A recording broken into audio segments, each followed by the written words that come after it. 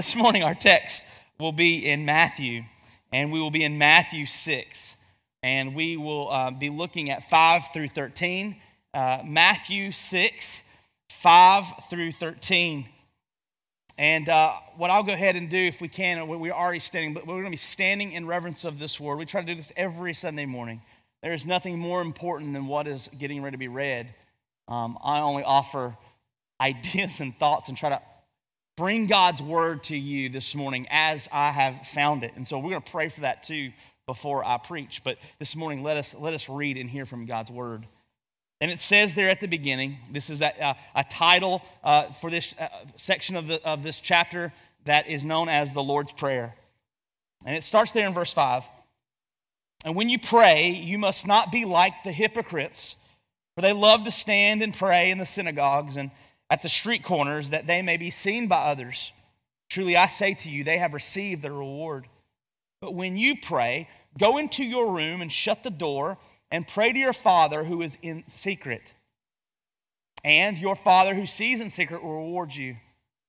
And when you pray, do not heap up empty phrases as the Gentiles do, for they think that they will be heard for their many words.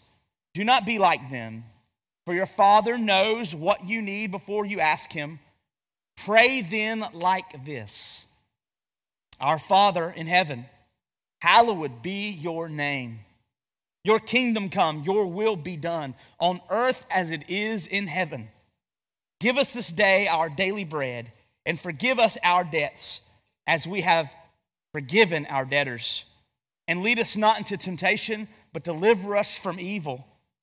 For if you forgive others their trespasses, your heavenly Father will also forgive you. But if you do not forgive others their trespass, neither will your Father forgive you your trespass.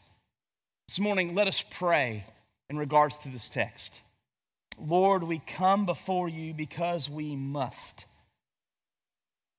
Lord, we would not seek to be so trivial, Lord, that we just skip up to the text as if though we had anything worth saying or in our own strength and wisdom that we could even understand. Lord, we call out and cry out to you, Lord. First and foremost, help the word be preached. Lord God, help it to be heard and understood. We love your word here, Lord God. We pray that you'd speak to us this morning through it. May we understand it rightly, and may we respond to it rightly. Oh God, how we love you. We need you. It's in your name we pray. Christ Jesus, amen. Amen. You may be seated this morning. Thank you so much. Well, this morning, the title for this sermon is Kingdom-Minded Prayer. It's very simple, and it's simple for a reason. We've been going through a series concerning the kingdom together for the last 5 weeks as a church.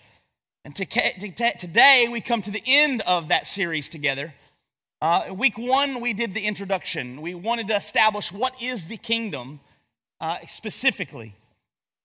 Week 2, we looked at kingdom-minded conviction and the way in which we are convicted as people, hopefully, and ultimately as a church, in the way that we make decisions based on the kingdom-mindedness of His people. Week 3, kingdom-minded giving, the way that we look at our resources and use those resources for the glory of God and His kingdom. Week 4 is kingdom-minded relationships. We looked at that last week, in partnerships and how we make those decisions based on the kingdom of God. This week, week 5, I've already said, is kingdom-minded prayer. And it is particularly important in regards to the invitation that Scott gave earlier. Tonight, or today about 4:30, we want to invite all of you. If you're a visitor with us, come. Like, it's fine. We love having you this morning, but you could come back tonight if you so desire. We are 2 churches, Cornerstone Church and College Acres, are going to come together. We're going to fellowship and hopefully get to know one another as 2 pillar churches. Regardless of what happens in the future, we're still 2 churches as part of the Pillar Network here in Wilmington. We're going to come together and sing together and worship. But this is what we're going to do. We are going to seek God together for His direction and guidance as churches. And so we're going to come together with another church to pray. And so it is very apropos this morning that we look at this text and understand this, as this is what we're even going to be doing this morning, later on this evening. You see, we here at College Acres desire to be a praying people. And please, let me just say this first when I say that. I don't want to get lost in the mundane aspect of religion and churchy churchiousness. There you go. Churchiosity. That's a made-up word too, but it just made it real, okay? We don't want to get so caught up in that. I don't want you to hear just prayer for prayer's sake. May we be, and I want to attach this word to prayer if I may. I want us to be desperate for God in prayer. That's really different than just prayer. Desperate and ever dependent upon God in prayer. This morning, we will be looking at what has been dubbed or called the Lord's Prayer. I want to say something really quick. It's not that what I'm about to say, or that's wrong. I don't think it's wrong. I think that honestly, the Lord's Prayer is fine, but I think that it is probably, to be honest, a poorly named section for this text. And you say, why? Well, first off, I just need to know something real quick. When you see little chapter headings, those are not from, we did that, right? God's word is there in letter form. These chapter breakups, we did. So if I say I don't like the Lord's Prayer, guess what I mean? I don't like the Lord's Prayer. I think that this should be considered the disciples' prayer. Why do you say that, Kyle? Why would you say that? Well, here's the reason. The big reason for me is in verse 12. How is it that if Jesus Christ is teaching us how to pray, why would Jesus be asking the Father for forgiveness of sins? It's impossible for Jesus Christ to ask for the Father's forgiveness of sins because we know something about Jesus, don't we? He's perfect, he's sinless, he is God. And so what you have before us, you see this in verse 12. Now, don't get me wrong, in Jesus' humanity, we see him praying and we see him praying often. But this is what I want you to get. And it really doesn't matter if we call it the Lord's Prayer, disciples' prayer. It's not that important, truly. No, this prayer serves as a model and a pattern for all true believers in Christ, specifically to disciples here in prayer.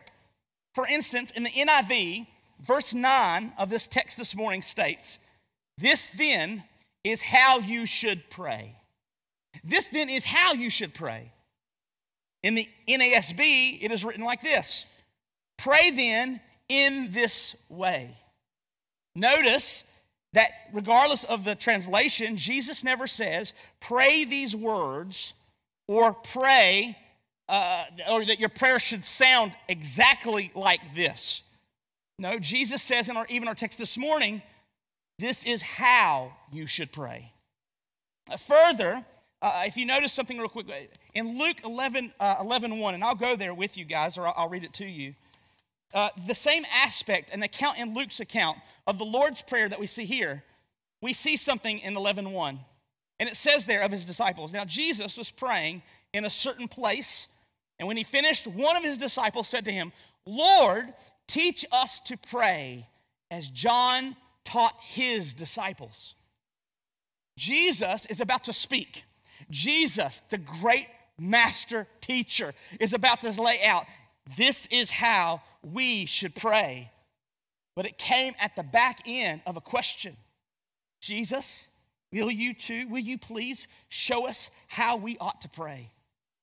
D.L. Moody said this, the evangelist in Chicago back in the 1800s. He said, "I'd rather be able to pray than to be a great preacher. Jesus Christ never taught his disciples how to preach, but he did teach them how to pray."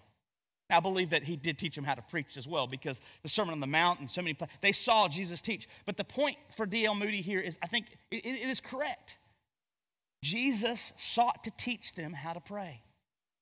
And so, what am I saying is that the Lord's Prayer, or the disciples' prayer, is not to be seen as a prayer to be merely memorized. It is not to be repeated mechanically in religion, as if though in and of itself it's something, with little thought and with little care. We should not view this prayer in the same way that we would view a couple other prayers. And there's nothing wrong with these prayers. If you remember the prayers, God is great, God is good, let us thank him for our food, by his hands we all are fed, give us, Lord, our daily bread. You remember you already said that one, all right? And when you're children, it's a beautiful thing. Let's teach children how to pray. Let's teach them how to pray. But let me tell you, I'll be honest. Let me just be honest. Don't get mad at me. Don't throw any apples at me. If you're 32 years old, you've been walking with Jesus for 15 years, and you're going, let us pray, and you're still saying that prayer, I'm like, hey, come on. Let's look at Matthew 6. Like we can graduate in prayer. How about this one? Now I lay me down to sleep. I pray the Lord my soul to keep. And if I should die before I wake, as one comedian says, I pray the Lord my soul to take. Right? Talk about if I'm a child, that'd freak me out, right? But you know what I'm saying? We prayed this prayer, and it's beautiful. I mean, honestly, it is. I'm not making fun of teaching children how to pray. Those are great. But there's a moment where when those become so mechanical and so packaged and so memorized that they lose its power, and we do not graduate past that, brothers and sisters, are we really learning how to pray? Are we really seeing how to pray as Jesus would have us pray? No, this text in Scripture is Jesus Christ showing forth his disciples a pattern of this prayer that honors and pleases God, prayers that are acceptable, prayers that are kingdom-minded at their core. So now, before we move into the substance of this prayer, allow us to first look at verses 5 and 8, because I want you to see the comparison in which Jesus first makes with a certain other type or kind of prayer. And so what you have is, before we get into the main section of our passage this morning, I want you to see in 5 and 8. 5 and 8, something's going on. Jesus is saying, look, here's a certain type of prayer, and it's in comparison to what I'm going to tell you that looks different. So look with me once again, 5 and 8. And it says there, and when you pray, you must not be like the hypocrites, for they love to stand and pray in the synagogues and at the street corners, that they may be seen by others. Truly I say to you, they have received the reward. But when you pray, go into your room and shut the door and pray to your Father who is in secret. And your Father who sees in secret will reward you. When you pray, do not heap up empty phrases as the Gentiles do, for they think that they will be heard for their many words. Do not be like them, for your Father knows what you need before you ask. The first thing that kind of stands out to me, and I'll give your attention to real quick as we're kind of moving through this section, is the word hypocrites. The hypocrite is that individual that it's a language, it's a term from Greek theater. It's just like they used to have these massively huge masks, and they'd play characters, and they actually have like sections in the mask that are open, so that when you spoke, you could cup whatever, you're at a game, and there's a big thing, hello, hello, hello, and you can hear a little bit. They were loud. They brought attention to themselves. He said there's a certain type of individual. There's certain people I would consider, you'd have to consider them religious. And what do? They're like hypocrites. They love to stand and they love to pray in the synagogues and at the street corners that they may be seen by others. So when they pray so that you know that they're praying. They pray so that when they pray, you think, man, they know something. It is all about the showy, look at me aspect of prayer. Jesus says, stay away from performance. Stay away from the type of prayer that is showy to seek to gain attention. But he also says something else. He says, don't be like also the Gentiles, or don't be like the Gentiles who heap up. Now I want you to know, if you're my Australian friends, they love heaps. Heaps good. Heap up, though, it means to gather. Heap and up in the text means to gather a whole lot of something and put it forward. And what does it say? It says in the text, heap up empty phrases.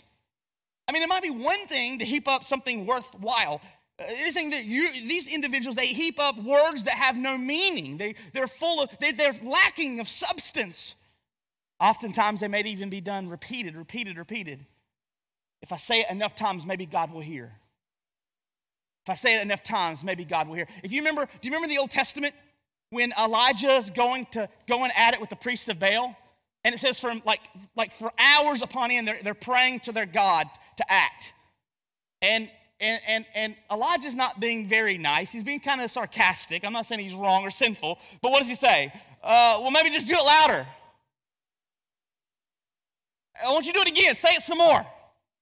And then he goes even further to say, maybe your God's using the bathroom and predisposed at the moment. You're just throwing up empty, you're just saying it louder as if something's going to happen. You say it enough times as if God will finally go, okay, what do you want? He says, look, do not be like the hypocrites. Do not be of those who heap up empty phrases. It's lifeless, it's hollow, it's action as words. It says here, do not be like them, for your Father knows what you need before you ask him. Brothers and sisters, in this section, what Jesus Christ is saying to us is that he seeks for those who pray, listen to me, to pray with simplicity. Pray with simplicity. Pray with everyday language. I started going to church a little later in life, but I remember like people who spoke. I'm from Gastonia, North Carolina, okay? Thank you very much. Thank you very much. We've been making fun of Gastonia this morning, okay? And you can't make fun of Gastonia if you're not from there. It's just wrong, right? It just hurts my feelings. No, we've been making fun of, we have a vocabulary. There's just something going on in there. And I can't tell you how many times I used to watch people who would talk to people at church or be downtown, and they speak to me like I'm speaking to you right now. And then when it came time to pray, you get people at the church house, and all of a sudden, people who talk like me right now, or all of a sudden, Lord, have mercy. Heavenly Father, doth thee thou. And I remember going to a kid going, he don't talk to me like that. He doesn't talk to her like that. Why are they talking? It's almost as if like this is holy language. This is King James language. God hears King James language, by the way. He doesn't understand your redneck Gastonia accent, right? But King James language, if you're from Gastonia and you're a redneck and you talk like this, if you talk King James, God goes, now I'm listening. No, come on, guys. This is not the way prayer works. Jesus says it's simplicity. It's the language of every day. Talk to him. In other words, if you are uneducated in this room this morning, I want to give you hope. I want to give you good news. Come to Jesus uneducated. If you are educated in this room, come to Jesus educated. The issue is come to Jesus. Wherever you are, come to Jesus. Come.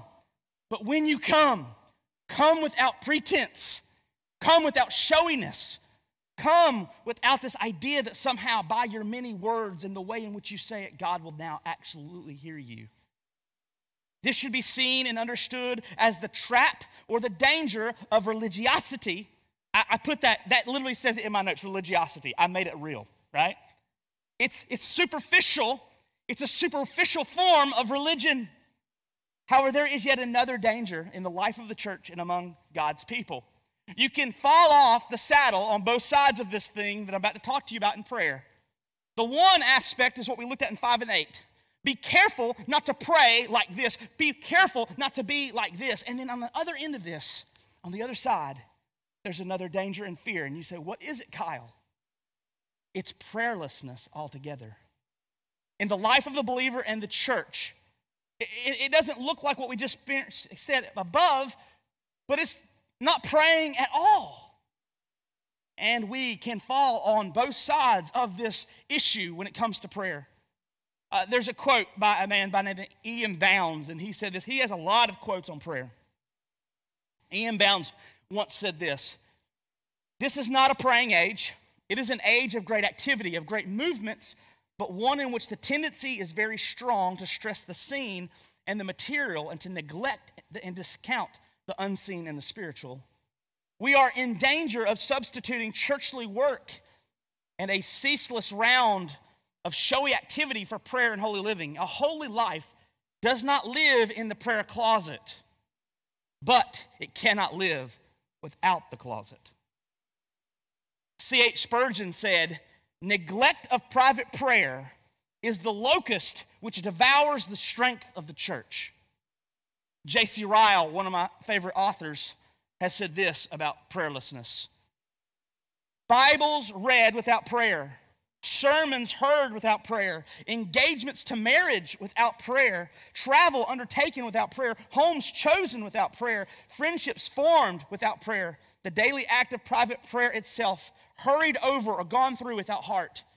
These are the kind of downward steps by which many a Christian descends to a condition of spiritual paralysis, or reaches the point where God allows him to have a tremendous fall."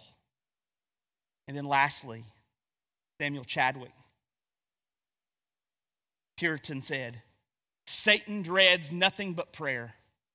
His one concern is to keep the saints from praying. He fears nothing from prayerless studies, prayerless work, prayerless religion. He laughs at our toil. He mocks our wisdom, but he trembles when we pray? Why do you think that Satan would tremble when we pray? Because when we don't pray, what we show up to is this moment, even with sin and hell and the flesh in the world, and we show up and we say, Satan, you ready to go toe-to-toe with me? And Satan goes, yeah, let's do it. But when we are a praying people, we show up and say, God, we're about to fight. Would you help us? God says, I am pleased when you ask for my help because I can surely do it. When we don't pray, we say to God, we don't need him. And we show up and we're fools for it. We're going to show up and show out. You had better make sure that God is on our side when we do. And so Samuel Chadwick, I believe, has it right. Look, prayerlessness, church, is direct disobedience to the command of Christ when he says in Matthew 26:41, watch and pray. Prayerlessness is a direct disobedience to the word of God when in 1 Thessalonians 5:17 he says, pray without ceasing. Prayerlessness is dependence on self, our strength and our wisdom, rather than on God's. And I want you to see how this played out for the nation of Israel when you look at in Isaiah 30, 1 through 2. Isaiah 30, 1 through 2. And it said there in Isaiah 30, O stubborn children, O stubborn children. And let me just stop real quick, because at that point we go, yeah, the Israelites, they always are stubborn children. But we're much better. No, this is like, it's written for the nation of Israel, but let me just tell you, it carries on after every generation after. Oh, you stubborn children. He declares the Lord, who carry out a plan, but not mine, and who make an alliance, but not of my spirit, that they may add sin to sin, who set out to go down to Egypt without asking for my direction, to take refuge in the protection of Pharaoh, to seek shelter in the shadow of Egypt. Can you imagine? After all that God had done for the nation of Israel, they don't even come to him in their time of need, and they want to run back to Egypt. So here we are.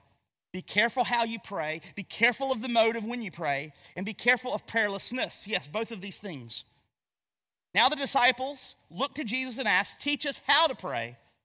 So this morning, what I want us to do, we're going to turn over and we're going to look at now 9 through 13. I want you to see the substance of Jesus' prayer. And we are here this morning, and hopefully we're here to learn. I pray that your question is the same as the disciples right now as we get ready to look at 19 through 13. And that's this. Jesus, will you teach us how to pray? Jesus says, surely I will. 9 through 13. Pray then like this. Our Father in heaven, hallowed be your name. Your kingdom come, your will be done on earth as it is in heaven. Give us this day our daily bread, and forgive us our debts as we also have forgiven our debtors. And lead us not into temptation, but to deliver us from evil.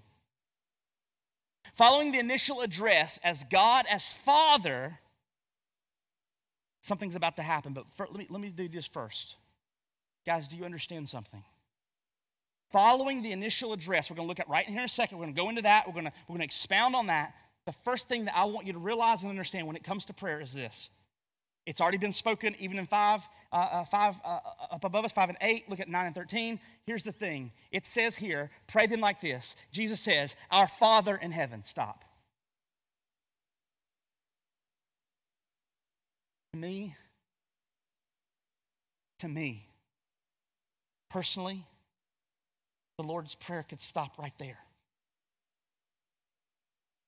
We, rebel sinners, enemies of God, slaves to unrighteousness, because of the gospel of Jesus Christ, we can come to the throne room of grace and we can look at the God of the universe and say, Father, Father. The intimacy that we have in the gospel of Jesus Christ to come to the throne room of grace and look at God and say, Father. After this, now we see Father is established. We then see 6 petitions or characteristics of this prayer by Jesus. The first three concern God. They concern his glory. They concern his kingdom. And they concern his will. The last three concern mankind, life's necessities, forgiveness of sins, and deliverance from evil. In this is an important reality in prayer, brothers and sisters. I believe that what you see in the breakup, Jesus is doing something here for us. The first three are there for a reason. The second set of three are there for a reason in the course of this prayer. A reality that not only does Jesus express here in our text, however, Jesus modeled in his own life, ministry, and prayer life. And the question is, what is it then, Kyle? What is it? And here's the answer. True prayer, just like every other aspect of worship, true worship. And here, prayer that pleases the Father is prayer that starts with and has foundation of first importance upon his name, his kingdom, and his will, even before it ever gets to addressing our needs. It's a lot like the Ten Commandments. The Ten Commandments, if you remember, the first three are vertical commandments. The first three commandments are set up for a reason. He says this: love the Lord thy God with all your heart, mind, all these things. Do not bow and make images, idols. Do not take the Lord's name in vain. These things that we see in the Ten Commandments, the first three go upwards to God. The next seven are vertical and how we love one another. Love God, love others. This is the summation of the commandment of God, the Ten Commandments. By the way, we in this room cannot love God, and we cannot actually love each other very well at all. That's why we need Jesus, who fulfilled the law of God perfectly. But nonetheless, it is the model. It's what we strive for. And just like the Ten Commandments starts with God first, then goes vertically, I want you to see something about the Lord's Prayer or the disciples' prayer here in Matthew 6. It also goes horizontally, and then it goes vertically. Thank you so much. You're an engineer, right? That's how you knew that, right? You're like, it's not because I'm an engineer, it's because I'm not from Gastonia. That's what you're trying to say, right? I get you. Hey, see me afterwards. I'll talk to you about something. I'm going to pray about something real quick. Thank you. That is true, though. And so this is what we have. You see that modeled in the Ten Commandments. You see it modeled in the Lord's Prayer here. And I think that is absolutely important for us this morning. It is important. In our own day, the order of prayer from that which Jesus teaches and models here is often reversed, if we're really honest, isn't it? Many, sadly, even in the church, often begin with the human needs and desires. God, give me. God, I need. God, I'm coming to you because I have an issue. Someone once said that many people today, they view prayer like a man in the Navy has a bucket, only needed when the water starts coming in. And unfortunately, we get so caught up in our needs and our desires, and today I'll come before you, God. I got a laundry list of ideas and thoughts that I need. And we start there, never ever maybe even getting around to God and his glory at all. We get so rushed on self and bored with God. We look at God merely as a genie in a bottle. You seek to rub him, and poof, here I am. What can I do for you? This morning, I want us to look at these three petitions together this morning. Let's stare at them a little closely before we move on. So this morning, I want you to look at something that Jesus said. He says, first and foremost, Father in heaven. Then he says, these three petitions, hallowed be your name. Hallowed is an Old English word used to translate a form of the Greek hagiazo. It's just a word. It's Greek for this word hallowed, which means to make holy. To make holy. Holy means to be set apart. It means to be sacred. It means to be revered. And I want you to know something in the text this morning. You don't arrive at Matthew 6 and make God holy. It's not hallowed be your name to make God holy. God is holy whether you choose to make him holy or not. Isn't that a good news for us? He is, even if you don't say he is.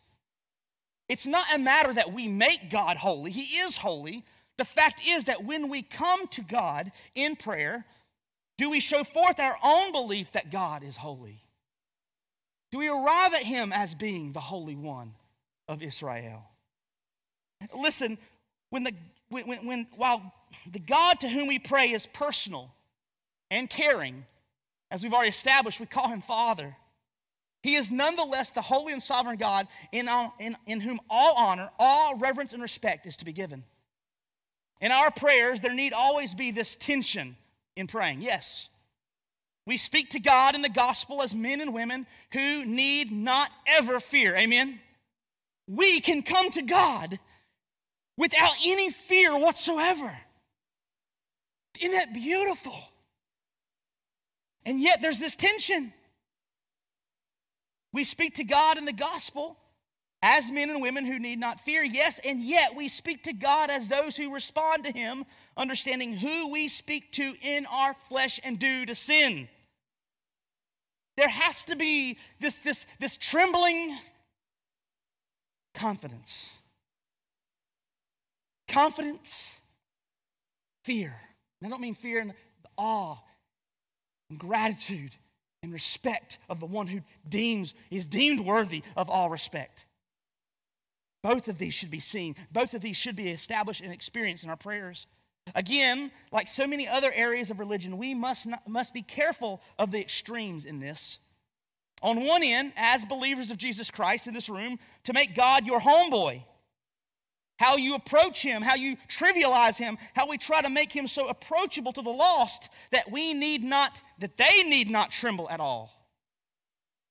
Let's bring God so far down to the lowest common denominator that He actually looks like Uncle Steve. He doesn't hurt a fly. Everybody likes Steve. God ain't Steve. God is God.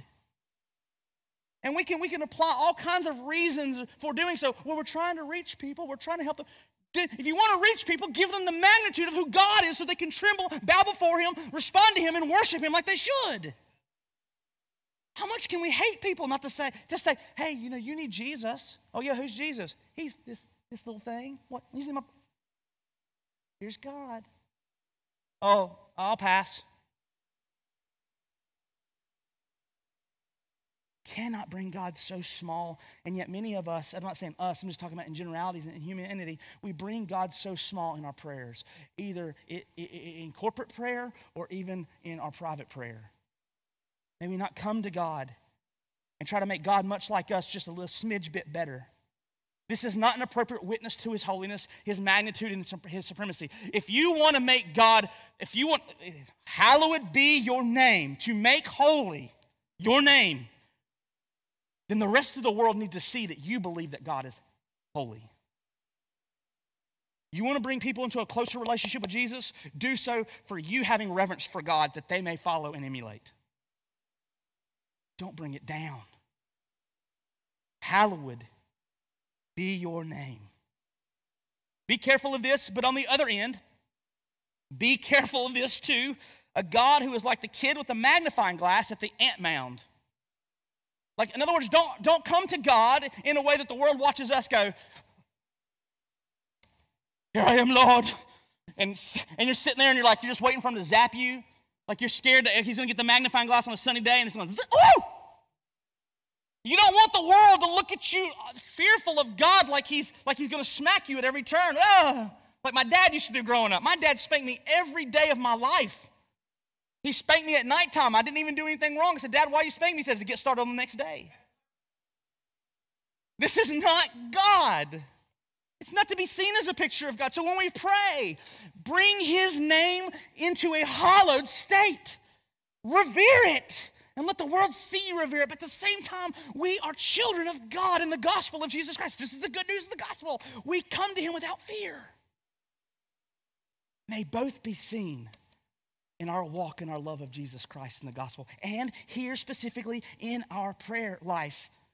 But I want to give a clarification. While the rest of the world wants to make Jesus very approachable, we don't want people fear at all. I need to say one thing though. In the gospel, we need not fear. That's the truth. However, apart from the gospel, it is appropriate to fear. Hebrews 10:31, it is a fearful thing to fall into the hands of the living God. Apart from Jesus Christ, everyone, look, I'll calm down. I'm just passionate. He's mad. I'm not mad. I'm excited. But let me just calm down so I can say this. Because I too was you. And what I'm about to say, if this is you, Brothers and sisters, if you're here this morning without a saving knowledge of Jesus Christ, you're not a disciple of Christ. Fear, fear, fear, fear.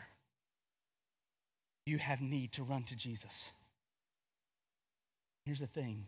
Run, because when you do, you will be found. His arms are open wide. We call him Father.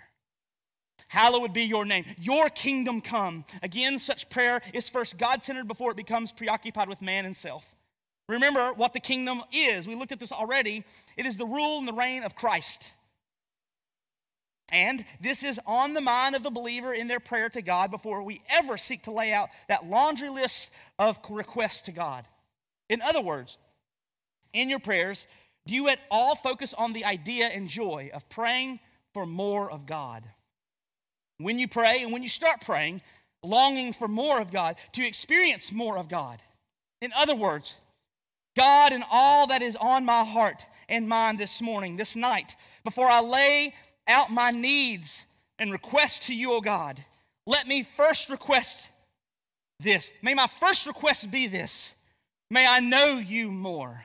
May I understand you more. May I love you more. May I long for you each day. May I serve you more. May I live as a witness to your goodness and as a focus of my life more. God, help me, I pray. This is my first request.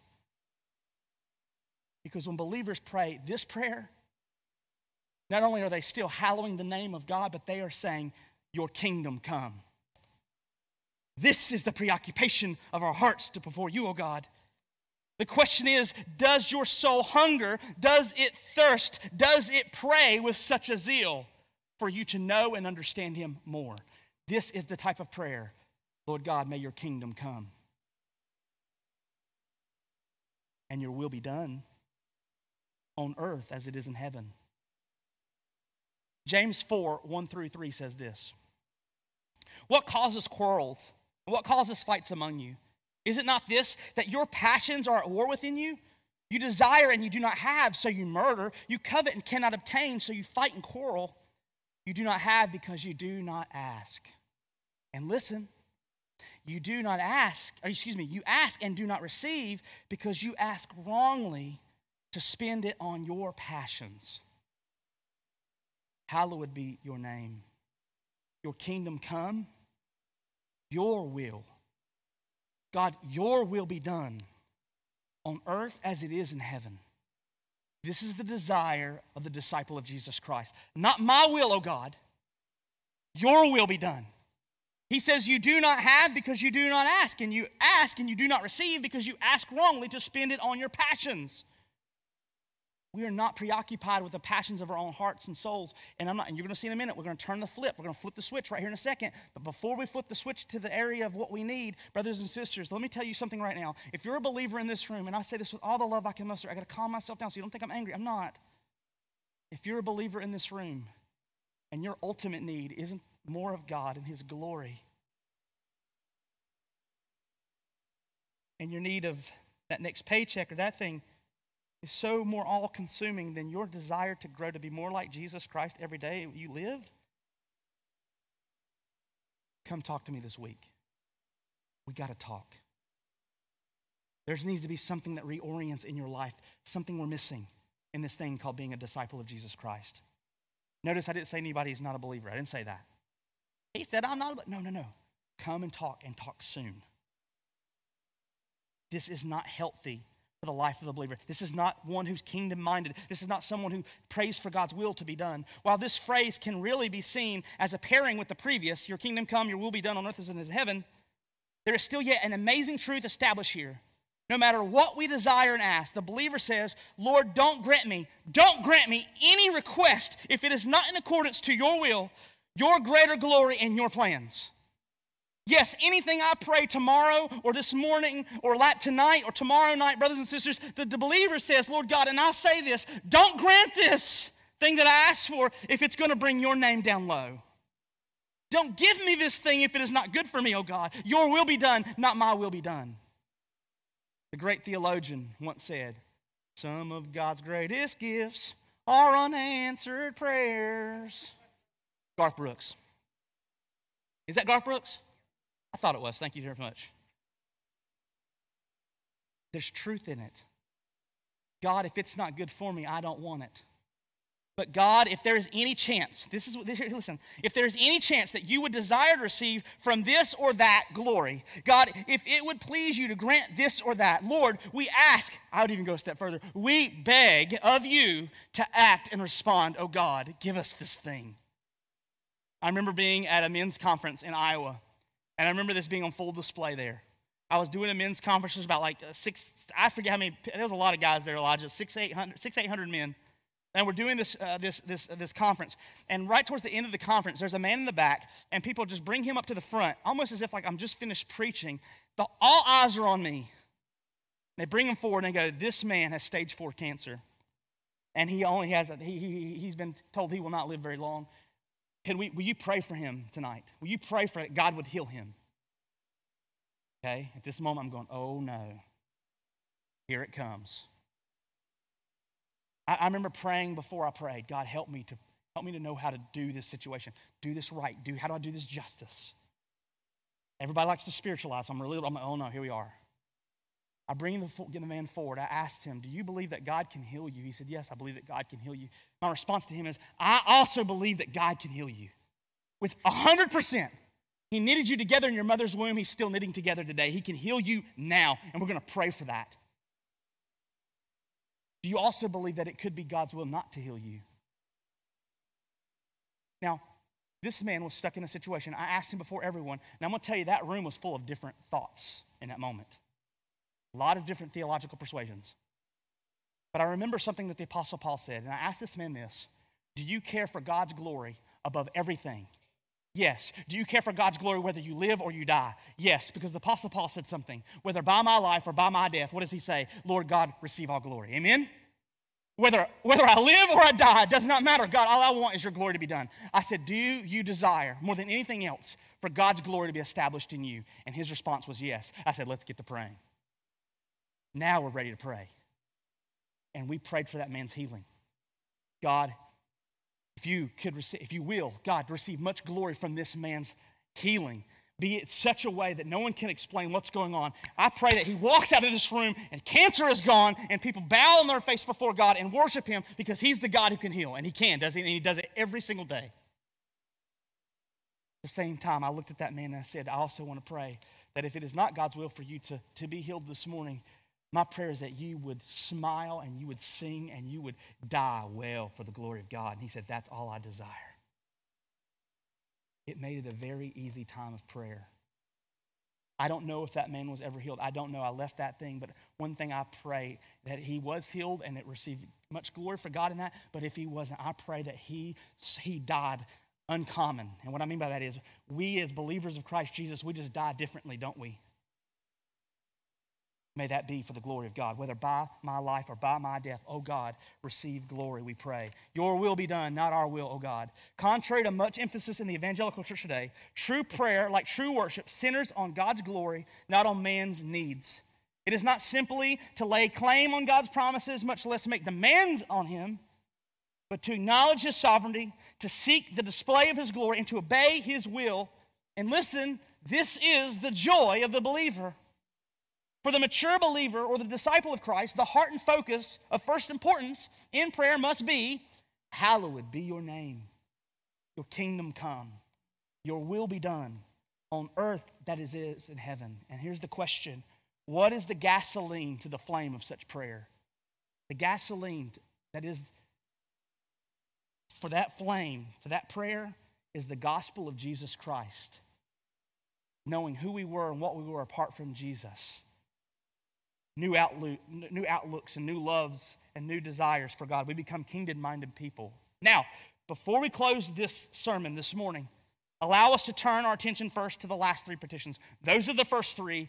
They're put in order, I think, for a reason. I think Jesus, and I think Jesus knew what he was doing. Do y'all agree with that? I think there's purpose behind it.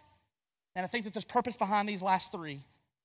And he says there, and I want you to know that these are not to be seen in the Christian life as non-important. They are vital. However, their order within the example of Jesus' prayer should not be ignored, and we won't. Give us this day our daily bread. Yes, God cares about our earthly needs, and our Lord is such a wonderful Father. Yes, Father. that it delights him for us to acknowledge that even in the most mundane things in life, and by the way, mundane for God, not mundane for us. Eating is important to us. It's not mundane. Well, I mean, take it or leave it.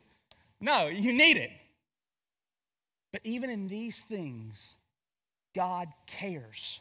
There is nothing wrong with that laundry list of needs. I'm telling you that. Please hear me. You can put that in your notes. Kyle said, I can ask a lot of things. Do it.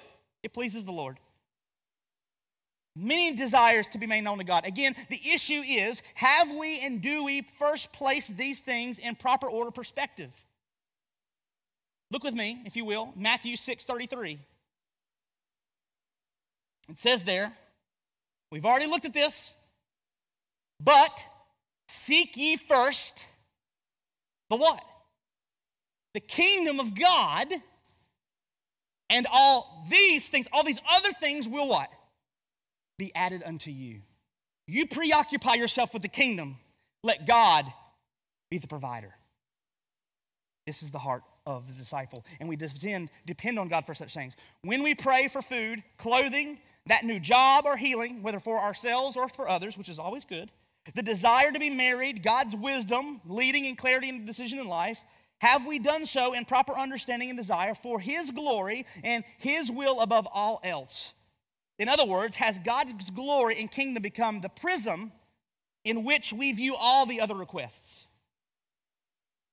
Lord, give us this day our daily bread.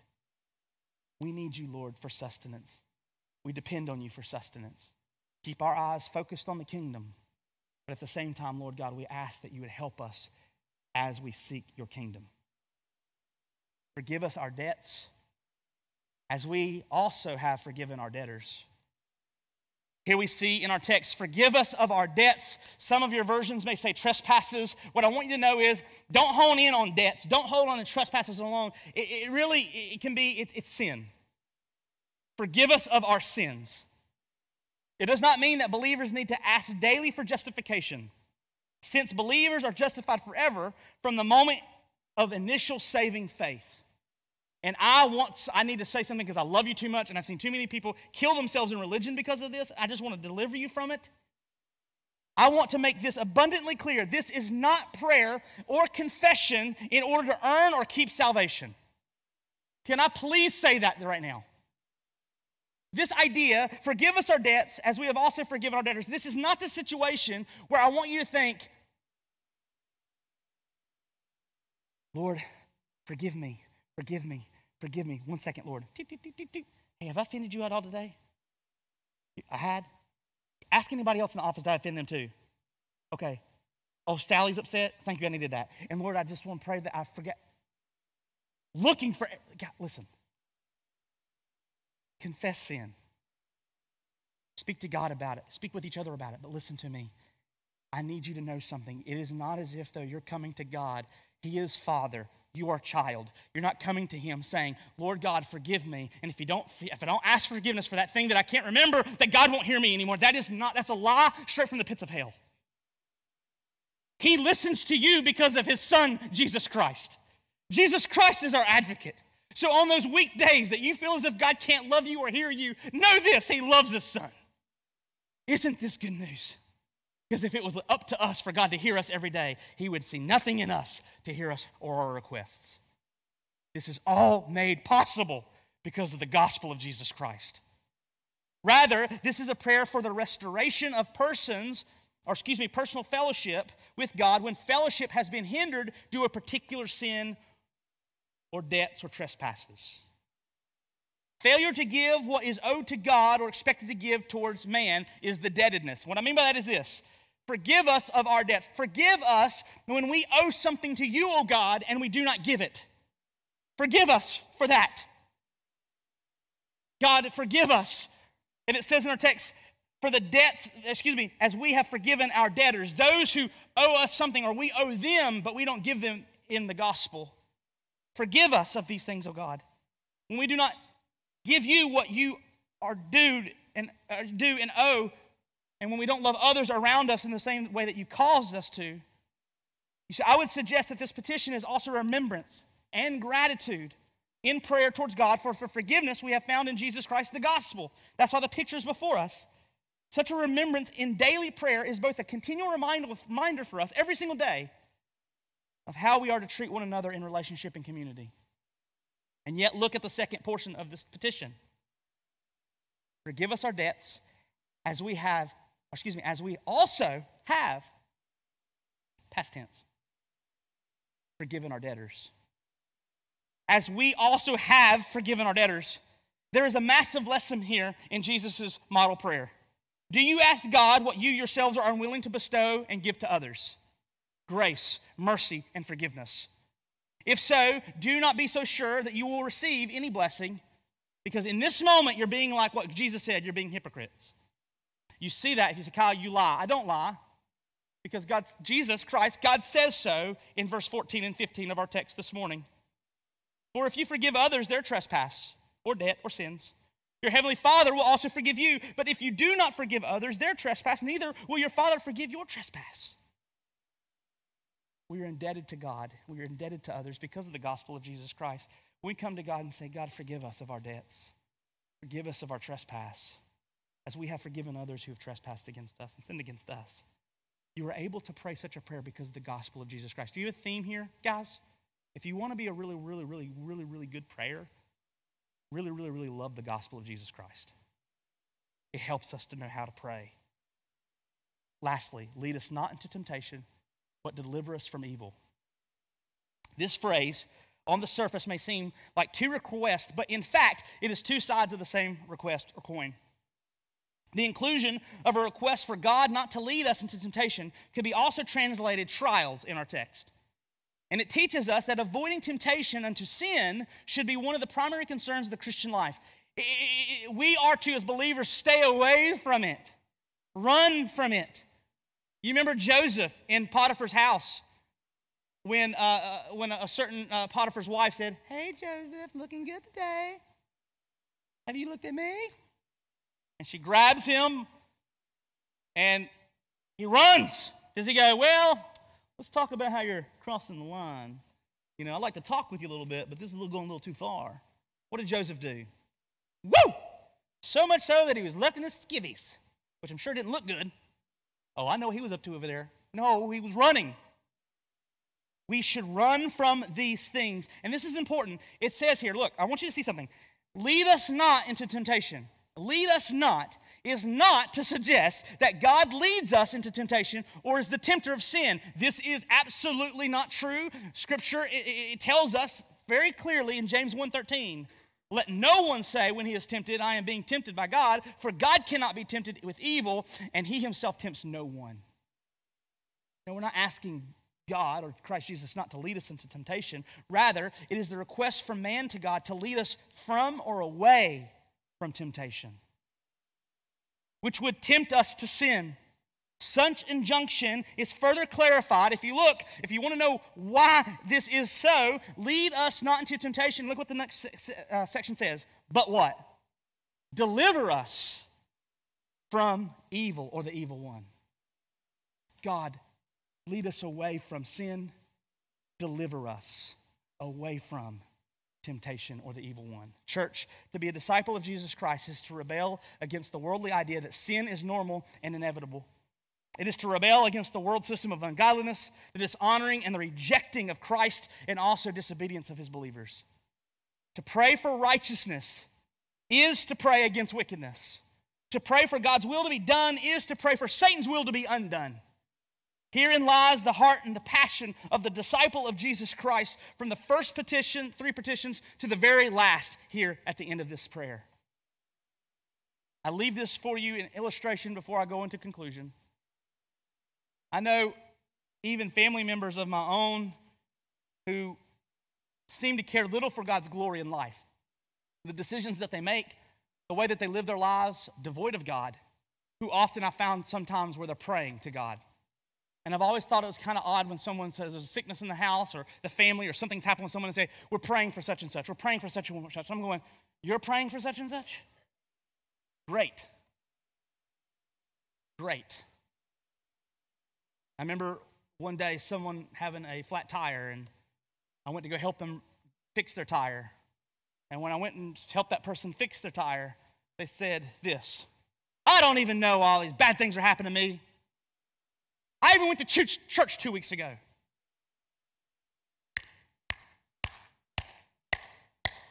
Well, look at you. You're amazing. Why would God ever allow you to have a flat tire? Where's the Christian trophy of excellence? This is the one. Yeah. That's the thought. How many celebrities? I watched Mr. Hamlin fall on the NFL field, and literally he did. He died. He was revived back, but he died. And I saw, and I loved it. And I'm not, don't get me wrong. I loved all the things I heard on radio and talk radio. We were praying for him. We're lifting up prayers to him. We're praying for his family. And I say, praise God. Let us do that and do more of that. And as a culture, we need to do more prayer.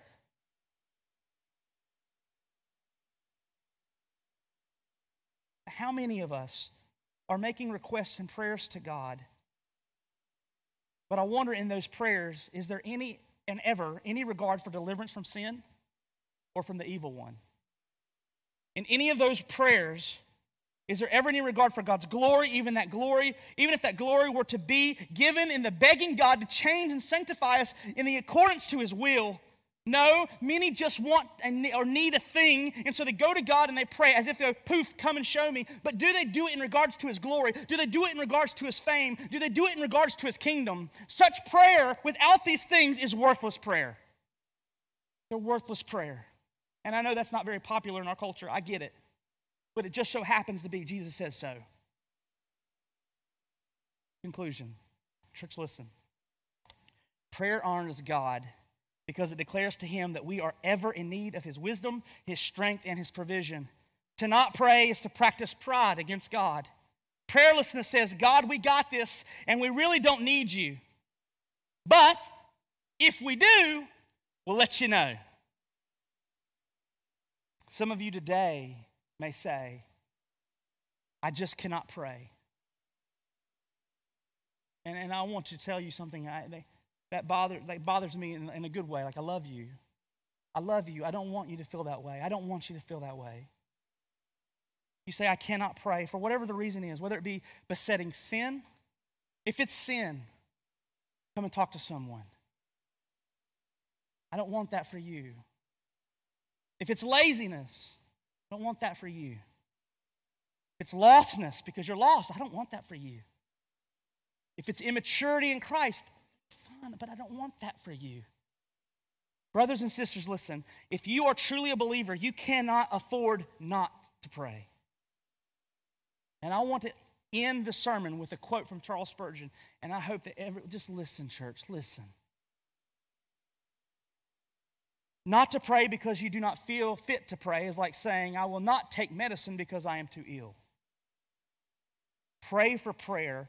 Pray yourself by the Spirit's assistance into a praying frame. Pray until you can pray. Pray to be helped to pray. And do not give up praying because you cannot pray. For it is when you think you cannot pray, that is when you are to be found praying. Cry out to God. The very action of crying out to God says something to Him which He loves very dearly. God, I'm here today because I need you.